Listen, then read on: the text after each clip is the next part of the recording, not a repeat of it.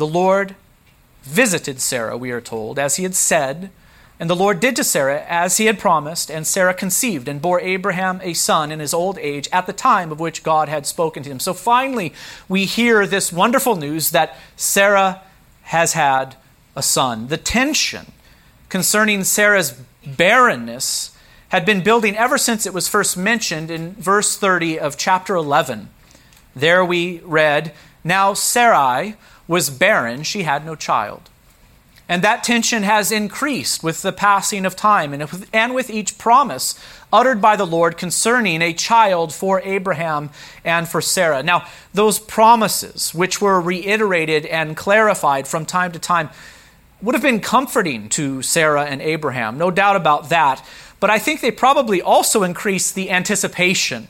The question in their minds, and indeed the question in our minds as we read this narrative, is, when, Lord? When is it going to happen? When will Sarah and Abraham have this child? Certainly, time is running out for them. So finally, the time has come. The text says the Lord visited Sarah. This indicates that the birth of Isaac was supernatural. It was not a virgin birth, as it was with the birth of Christ. Indeed, Isaac was conceived by the ordinary means of procreation, but it was supernatural and miraculous nonetheless. The Lord visited Sarah, we are told. She was now 90 years old. She had been barren her whole life. Abraham was 100. And the Lord miraculously enabled her to conceive. When we read verses 1 and 2, I wonder if you noticed the emphasis upon this being in fulfillment to the promises of God. Hear it again and look for that emphasis. The Lord visited Sarah as he had said, and the Lord did to Sarah as he had promised. And Sarah conceived and bore Abraham a son in his old age at the time of which God had spoken to him. And so 3 times in these 2 verses, we hear this emphasis. These things happened in fulfillment to the promises of God. And I wonder, have you ever wondered, when considering this text or others like it, why the Lord made Sarah and Abraham wait so long for their son? Why does the Lord make us wait? Why did he make them wait so long for their son? And I suppose we'll never know all of the reasons. There are secret things that belong to the Lord our God, but the things that are revealed belong to us and to our children forever. There are secret things, mysterious things that we'll never know the answer to. But I think it is safe to say at least 3 things concerning the waiting, concerning the delay. These 3 things, I think, at least, were accomplished. 1, the faith of Abraham and Sarah was being tested in that time as they waited for the fulfillment of this promise. The question is, would they go on believing the Lord when the fulfillment of his promises seemed absolutely impossible to them? Would they persevere in the faith with the passing of time? Their faith, I think it is obvious, was being tested so that it might also be strengthened. Faith that is true faith, it gets stronger when it is tested. Faith that is true faith gets stronger with the passing of time, and I think Abraham and Sarah's faith grew stronger as it was tested during this period of their lives. And friends, I think there is a point of application for you and me here. The Lord allows our faith to be tested from time to time, doesn't he? This he does in a variety of ways.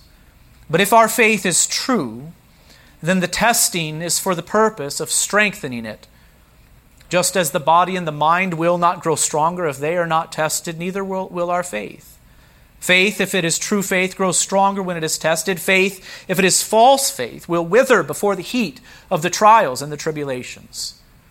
Let me read 1 Peter 1:3-7 to you, which makes this very point. Peter says, "Blessed be the God and Father of our Lord Jesus Christ. According to his great mercy, he has caused us to be born again to a living hope through the resurrection of Jesus Christ from the dead, to an inheritance that is imperishable, undefiled, and unfading, kept in heaven for you, who by God's power are being guarded through faith for a salvation ready to be revealed at the last time." And then he says this, "In this you rejoice, though now for a little while, if necessary, you have been grieved by various trials." Why, Peter? Why does God allow this? "So that the tested genuineness of your faith, more precious than gold that perishes, though it is tested by fire, may be found to result in praise and glory and honor at the revelation of Jesus Christ. And so we see here that Abraham and Sarah's faith was tested as the fulfillment to this promise was delayed, but it grew stronger with the passing of time. 2, I think the ability of the Lord to bring life from death was also put on display as Sarah and Abraham waited long for their promised son. This would have not been put on display if immediately they received the promises, at least not as powerfully. But I think the ability of the Lord to bring life from death was put on display as Sarah and Abraham waited long, as they aged, and it became apparent to all who looked in, this is impossible from a human perspective. It's impossible that they will have a son, and yet God brings life from death. I think you would do well to notice that barrenness is a theme that is found throughout the book of Genesis, and not just here in this story. Do you remember that the earth was barren? That is to say, it was empty and void when it was first created. Do you remember that as we studied there, Genesis chapters 1 and 2? And yet the Lord formed it into a place suitable for life, particularly human life. He brought life out of death. He brought order out of disorder. For 90 years, Sarah was barren, and now she is able to conceive because the Lord visited her. Notice also that Rachel, the wife of Jacob, who is the grandson of Abraham, she was also barren. You can see this for yourself in Genesis 29:31. And yet she was enabled to conceive also. The Lord seems to be communicating here something to us in these historical events that He is the God who is able to bring life from death. In each instance, the Lord overcomes barrenness and makes that which is dead to live. Brothers and sisters, the Lord has done the same for you and me, hasn't He? Indeed, for all who have faith in Christ Jesus. He has taken that which is dead and He has made it alive. Remember that you were dead in the trespasses and sins in which you once walked, but God, being rich in mercy because of the great love with which He loved us, even when we were dead in our trespasses, made us alive together with Christ. By grace you have been saved. What the Lord did for Sarah's womb, He has done for your soul. You were dead according to the soul, but God has made you alive in Christ Jesus. He visited you, didn't He? And by His Spirit, He enabled you to believe. He has opened your blind eyes, unstopped your deaf ears, and He has breathed the breath of life into your lifeless soul. By grace, you have been saved. The ability of the Lord to bring life from death was put on display as Sarah and Abraham waited long for their promised son. 3, the faithfulness of the Lord was also demonstrated to Abraham and through him to the world, as he and Sarah waited long for their promised son. The Lord is faithful. He always keeps His promises. He cannot change His mind. He cannot lie. The people of God sometimes doubt His faithfulness with the passing of time. But the story of the long-awaited birth of Isaac demonstrates that God will always keep His promises. He will always come through, even if the wait seems unreasonably long to us. And brothers and sisters, I want you to notice that this is how Paul the Apostle interpreted and applied the story of the birth of Isaac in his epistle to the Romans, chapter 4, verses 16 through 22. Listen carefully to his words as he looks back upon this story and applies it to the church in Rome. He says, "That is why it depends on faith, in order that the promise may rest on grace and be guaranteed to all of his," that is to say, Abraham's offspring, "not only to the adherent of the law, but also to the one who shares the faith of Abraham, who is the father of us all. As it is written, I have made you the father of many nations, in the presence of the God in whom he believed, who gives life to the dead and calls into existence the things that do not exist. In hope he, Abraham, believed against hope that he should become the father of many nations, as he had been told, so shall your offspring be. He did not weaken in faith when he considered his own body, which was as good as dead, since he was about 100 years old, or when he considered the barrenness of Sarah's womb. No unbelief made him waver concerning the promise of God, but he grew strong in his faith as he gave glory to God, fully convinced that God was able to do what he had promised. That is why his faith was counted to him as righteousness. Brothers and sisters, the promises of God were indeed fulfilled in the birth of Isaac. The Lord was found faithful, and Abraham obeyed the Lord, didn't he? He circumcised his son Isaac when he was 8 days old, as God had commanded him. For circumcision was the sign and seal of that covenant which the Lord had transacted with Abraham. Notice also the joy in this text. Notice the joy that all of this produces, the faithfulness of God. Indeed, it is a very joyous thing to see the fulfillment of the promises of the Lord. And what do we see here? Sarah said, "God has made laughter for me. Everyone who hears will laugh over me." And she said, "Who would have said to Abraham that Sarah would nurse children? Yet I have borne him a son in his old age." Do you remember the last time we heard of Sarah's laughter? Anyone? It was a laughter not of joy, but it was a laughter of what? Disbelief. But here, it is joyous laughter. By the way, the name Isaac means he laughs. And so there is a play on words taking place here in the text. Indeed, the birth of Isaac caused Sarah to laugh with joy, just as the announcement of the eventual birth of Isaac caused her to laugh previously with disbelief. Not only was this the joy of having a child after so many years of barrenness, but also it was joy for her in seeing the promises of God fulfilled in their proper time. God is faithful. His promises were fulfilled in the birth of Isaac. From the joy of verses 6 and 7, we transition rather abruptly in this passage to the pain and sadness of verses 8 through 21. The first story is a happy one. The second story here in this chapter is a very sad story. And that brings us to the second point of the sermon today. Brothers and sisters, consider carefully the pain caused by the sin of Abraham and Sarah committed years earlier, along with God's mercies. Perhaps as many as 3 years had passed from the birth of Isaac to the events narrated to us in verses 8 through 21. For verse 8 says, "And the child grew and was weaned, and Abraham made a great feast on the day that Isaac was weaned." Children in that culture were sometimes weaned as late as 3 years of age.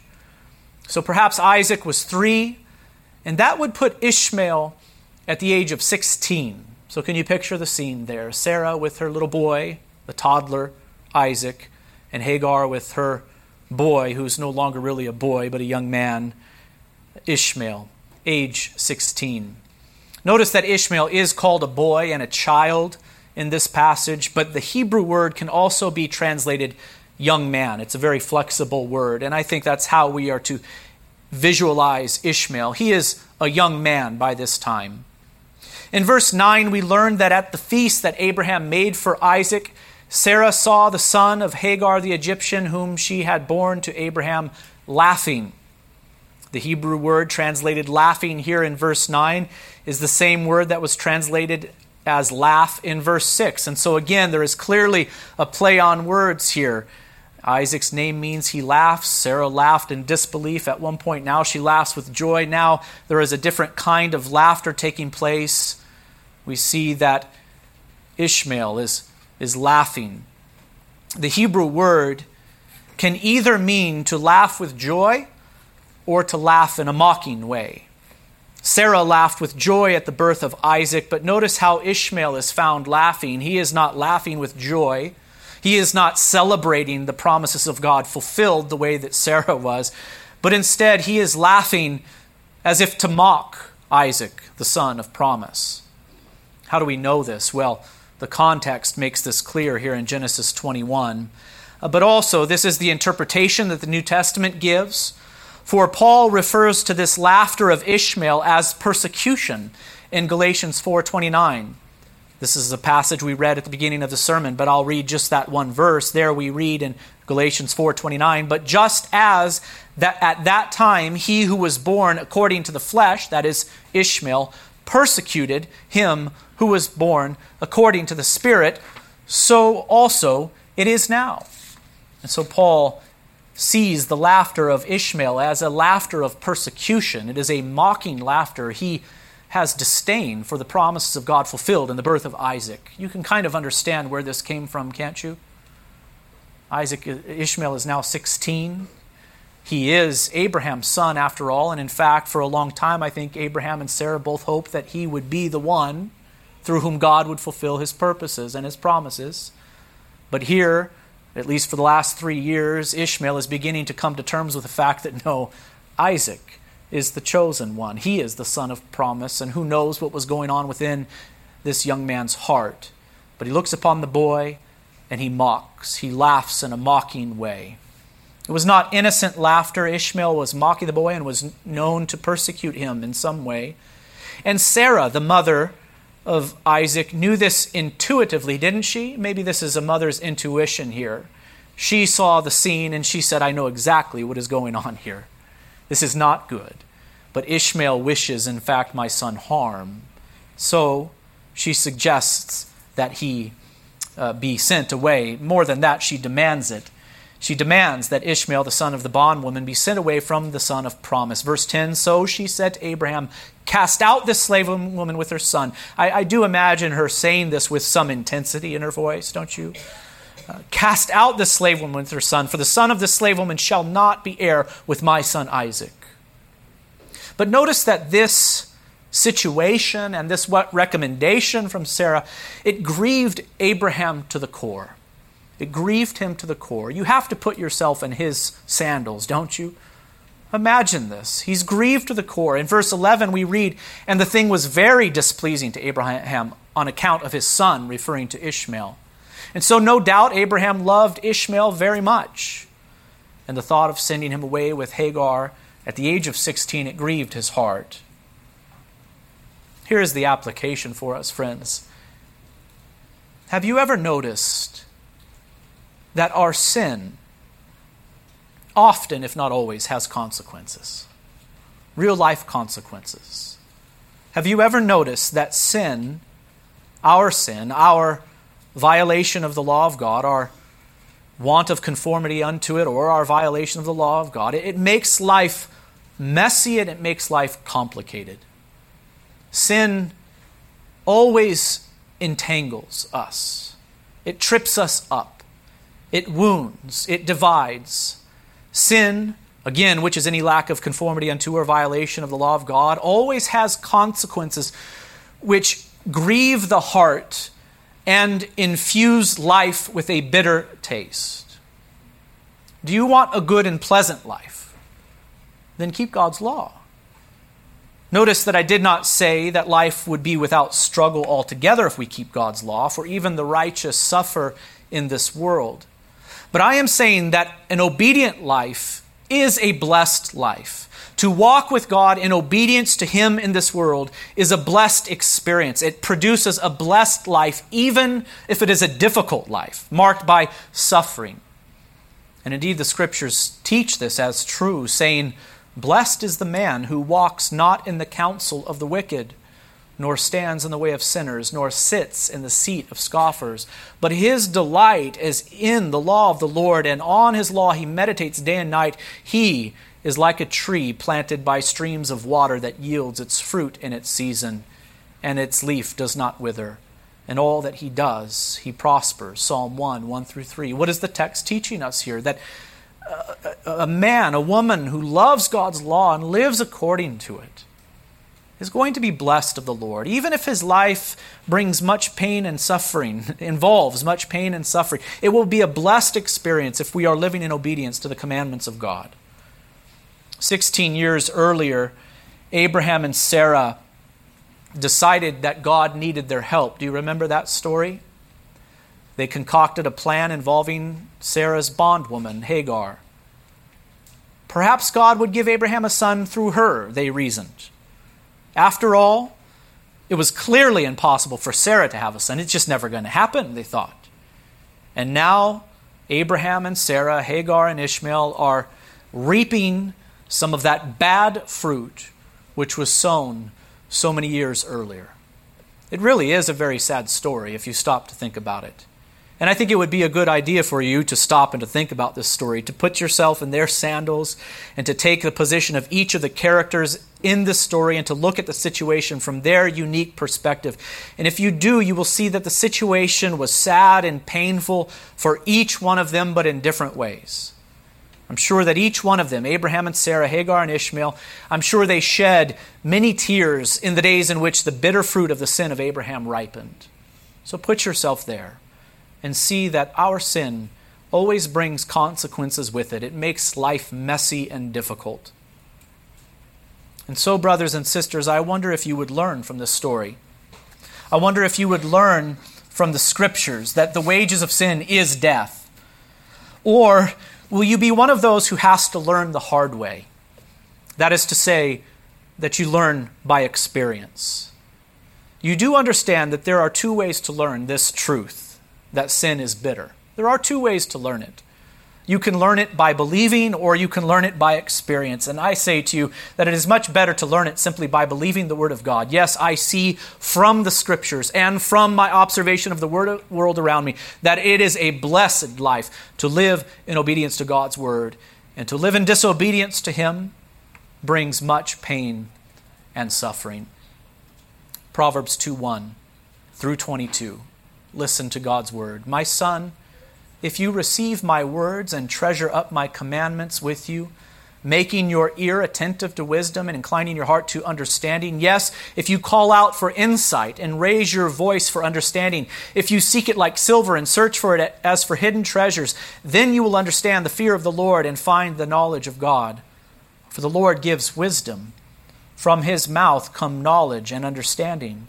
He stores up sound wisdom for the upright. He is a shield to those who walk in integrity, guarding the paths of justice and watching over the way of His saints. Then you will understand righteousness and justice and equity, every good path. For wisdom will come into your heart, and knowledge will be pleasant to your soul. Discretion will watch over you. Understanding will guard you, delivering you from the evil way, from men of perverted speech who forsake the paths of uprightness to walk in the ways of darkness, who rejoice in doing evil and delighting in the perverseness of evil, men whose paths are crooked and who are devious in their ways. So you will be delivered from the forbidden woman, from the adulteress with her smooth words, who forsakes the companion of her youth and forgets the covenant of her God. For her house sinks down to death, and her paths to the departed.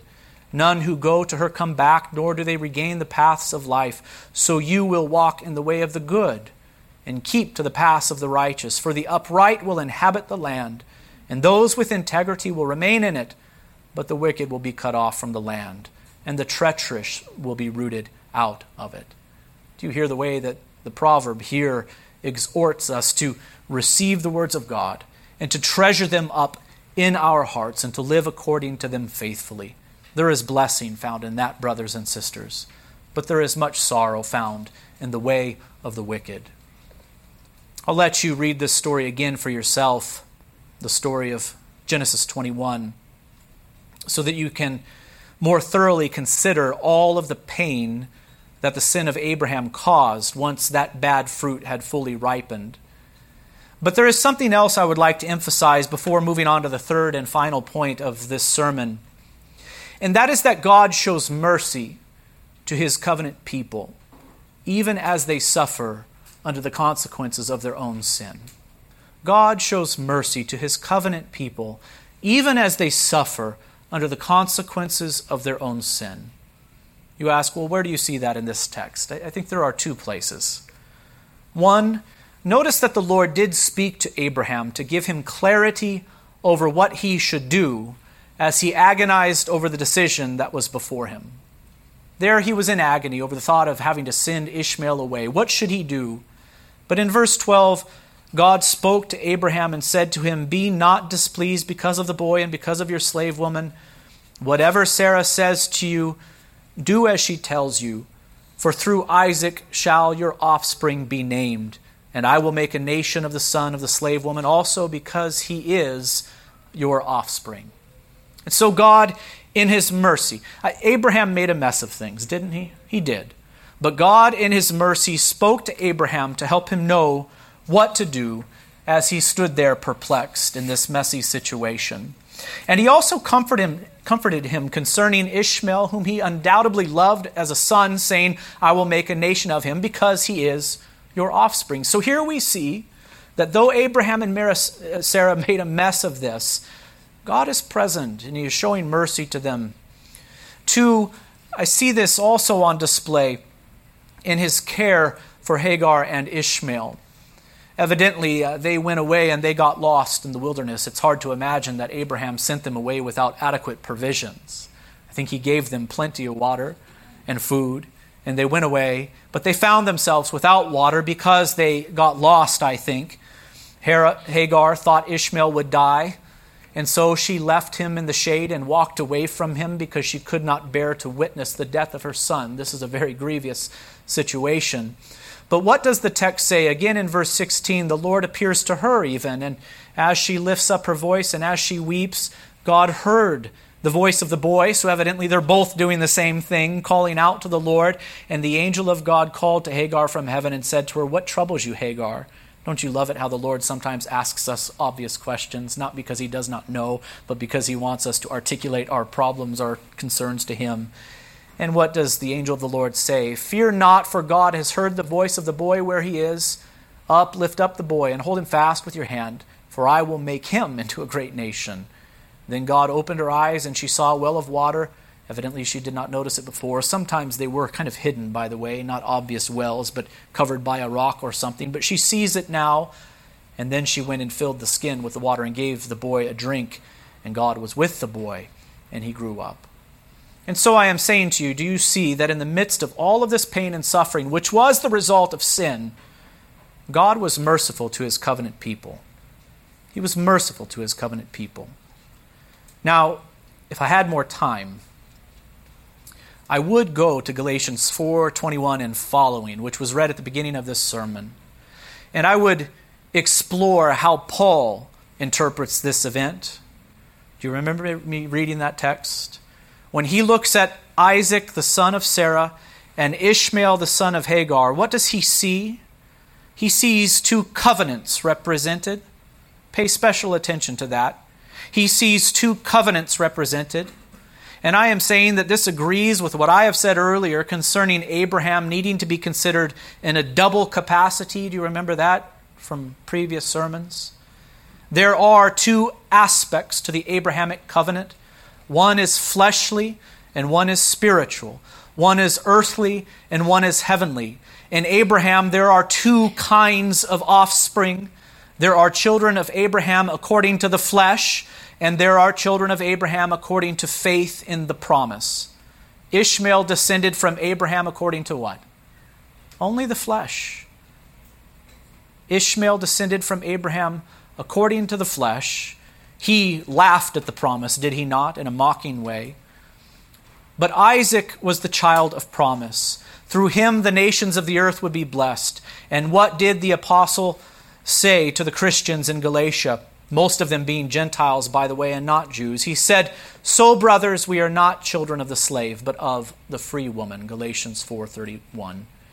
This is all very important if we are to understand the story of the Bible, and if we are to know the relationship between the Abrahamic, Mosaic, and New Covenants. But explaining that in detail would take too much time today. And maybe I'll recommend a book in the not too distant future. For now, I am content to say, brothers and sisters, look at this story and consider the mercy of God shown to sinners, even as they agonize under the weight of sin which they themselves committed. This should not be difficult for you to apply to your own lives. I've already shown you that sin carries consequences. And you are probably thinking to yourself, no kidding. I've experienced all of that firsthand. And if you are advanced in years, you would probably say, I've experienced that firsthand over and over and over again. Sin carries consequences. But here I'm wanting to emphasize another more comforting truth, that God does not abandon those who belong to him, even as they struggle underneath the consequences of their own sin. He does not turn his back on them because they have sinned. Far from it, he is in fact full of mercy and grace. He draws near to his covenant people to sustain them, even as they suffer the consequences of their sin. Did you notice in the text that Abraham is there agonizing and God speaks to him? It is God who approaches. And there is Hagar and Ishmael, and there they are agonizing in their situation, and God speaks to them. I cannot say the same for the one who is not in Christ, though. Those not in Christ suffer in this world, but without the hope that the Father is using it for their good. But those in Christ know for sure that those who love God, for those who love God, all things work together for good. We know this for those who are called according to his purpose, Romans 8:28. And we are encouraged that even the discipline of the Lord is for our good.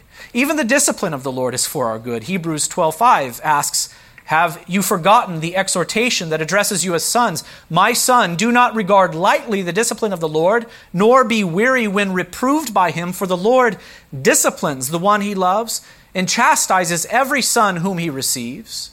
It is for discipline that you have to endure. God is treating you as sons. For what son is there whom his father does not discipline? If you are left without discipline, in which all have participated, then you are illegitimate sons and not sons. Besides this, we have had earthly fathers who disciplined us, and we respected them. Shall we not much more be subject to the Father of spirits and live? For they, that is our earthly fathers, disciplined us for a short time as it seemed best to them. But he, our heavenly Father, disciplines us for our good, that we may share his holiness. For the moment, all discipline seems painful rather than pleasant. Isn't that true? But later, it yields the peaceful fruit of righteousness to those who have been trained by it.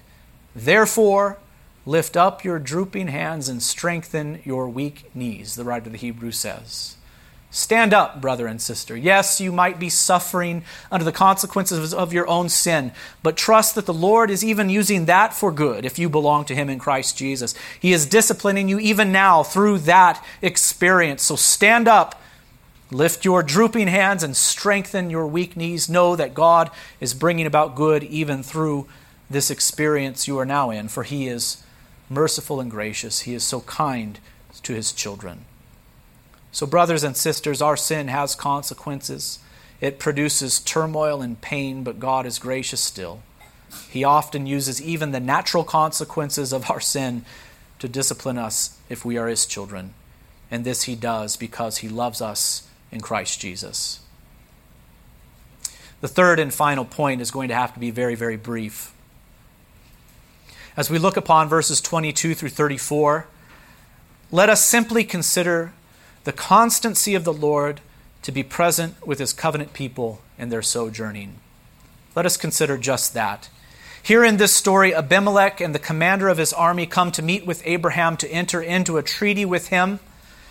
More could be said about this passage here, but let's confine it to only three brief remarks. One, in verse 22, Abimelech and his commander approach Abraham saying, notice, God is with you in all that you do.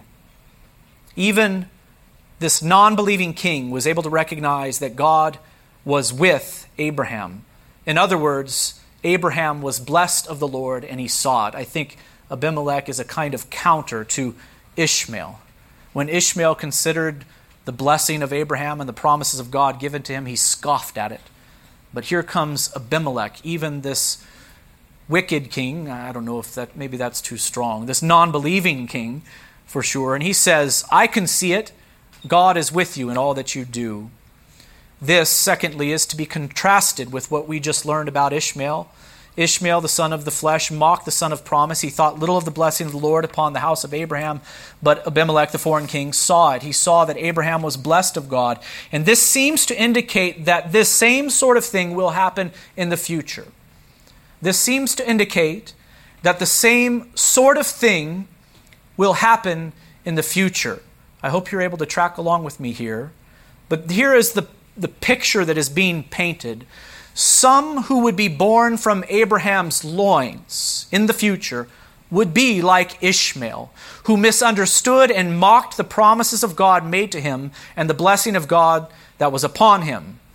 But others who were not born from Abraham's loins, who were not of his clan, but were of the nations, would in fact come to Abraham and say, "You're blessed." I can see it. And I think this is how things play out in the history of redemption. This is how things would go even with the nation of Israel, ethnically speaking. Not all within it would have the faith of Abraham. Not all would understand and receive the promises of God. Some would be only descendants of Abraham in a fleshly way, but they would not have faith. But some would believe upon the promises of God. And indeed, now that things have fully developed and we have come to the new covenant era, we see that many people have, though they have not descended from Abraham according to the flesh, come to Abraham and said, "You're blessed. We have your faith. We share in it. Your God, Abraham, is our God, though we be Gentiles according to the flesh." 3, the text concludes with these words, "And Abraham sojourned many days in the land of the Philistines." And I think this reminds us that Abraham was promised not only a son, remember he was also promised what? Land. And who does that land belong to? It still belongs to the Philistines. This is the land of the Philistines. And so that sets the stage for the story that is going to continue to develop throughout the Pentateuch and throughout the rest of Scripture, in fact. The land promise was still unfulfilled. He owned not a sliver of it, and yet Abraham went on to sojourn amongst the Philistines, walking by faith and not by sight. Brothers and sisters, how is your walk? I ask you that question. Are you walking by faith and not sight? Are you living for the world to come? Is your hope in the new heavens and the new earth in which righteousness dwells? That's where Abraham's hope was set. And my prayer for us is that we would lay aside every weight and the sin which clings so closely, that we would run with endurance the race that is set before us, looking to Jesus, the founder and perfecter of our faith, who for the joy that was set before him endured the cross, despising the shame, and is now seated at the right hand of the throne of God. Let us bow together for a word of prayer. Almighty God, our prayer is that you would grant that these words which we have heard today with our outward ears may by your grace be so grafted inwardly in our hearts that they may bring forth in us the fruit of good living to the honor and praise of your name through Jesus Christ our Lord. And all of God's people say, Amen.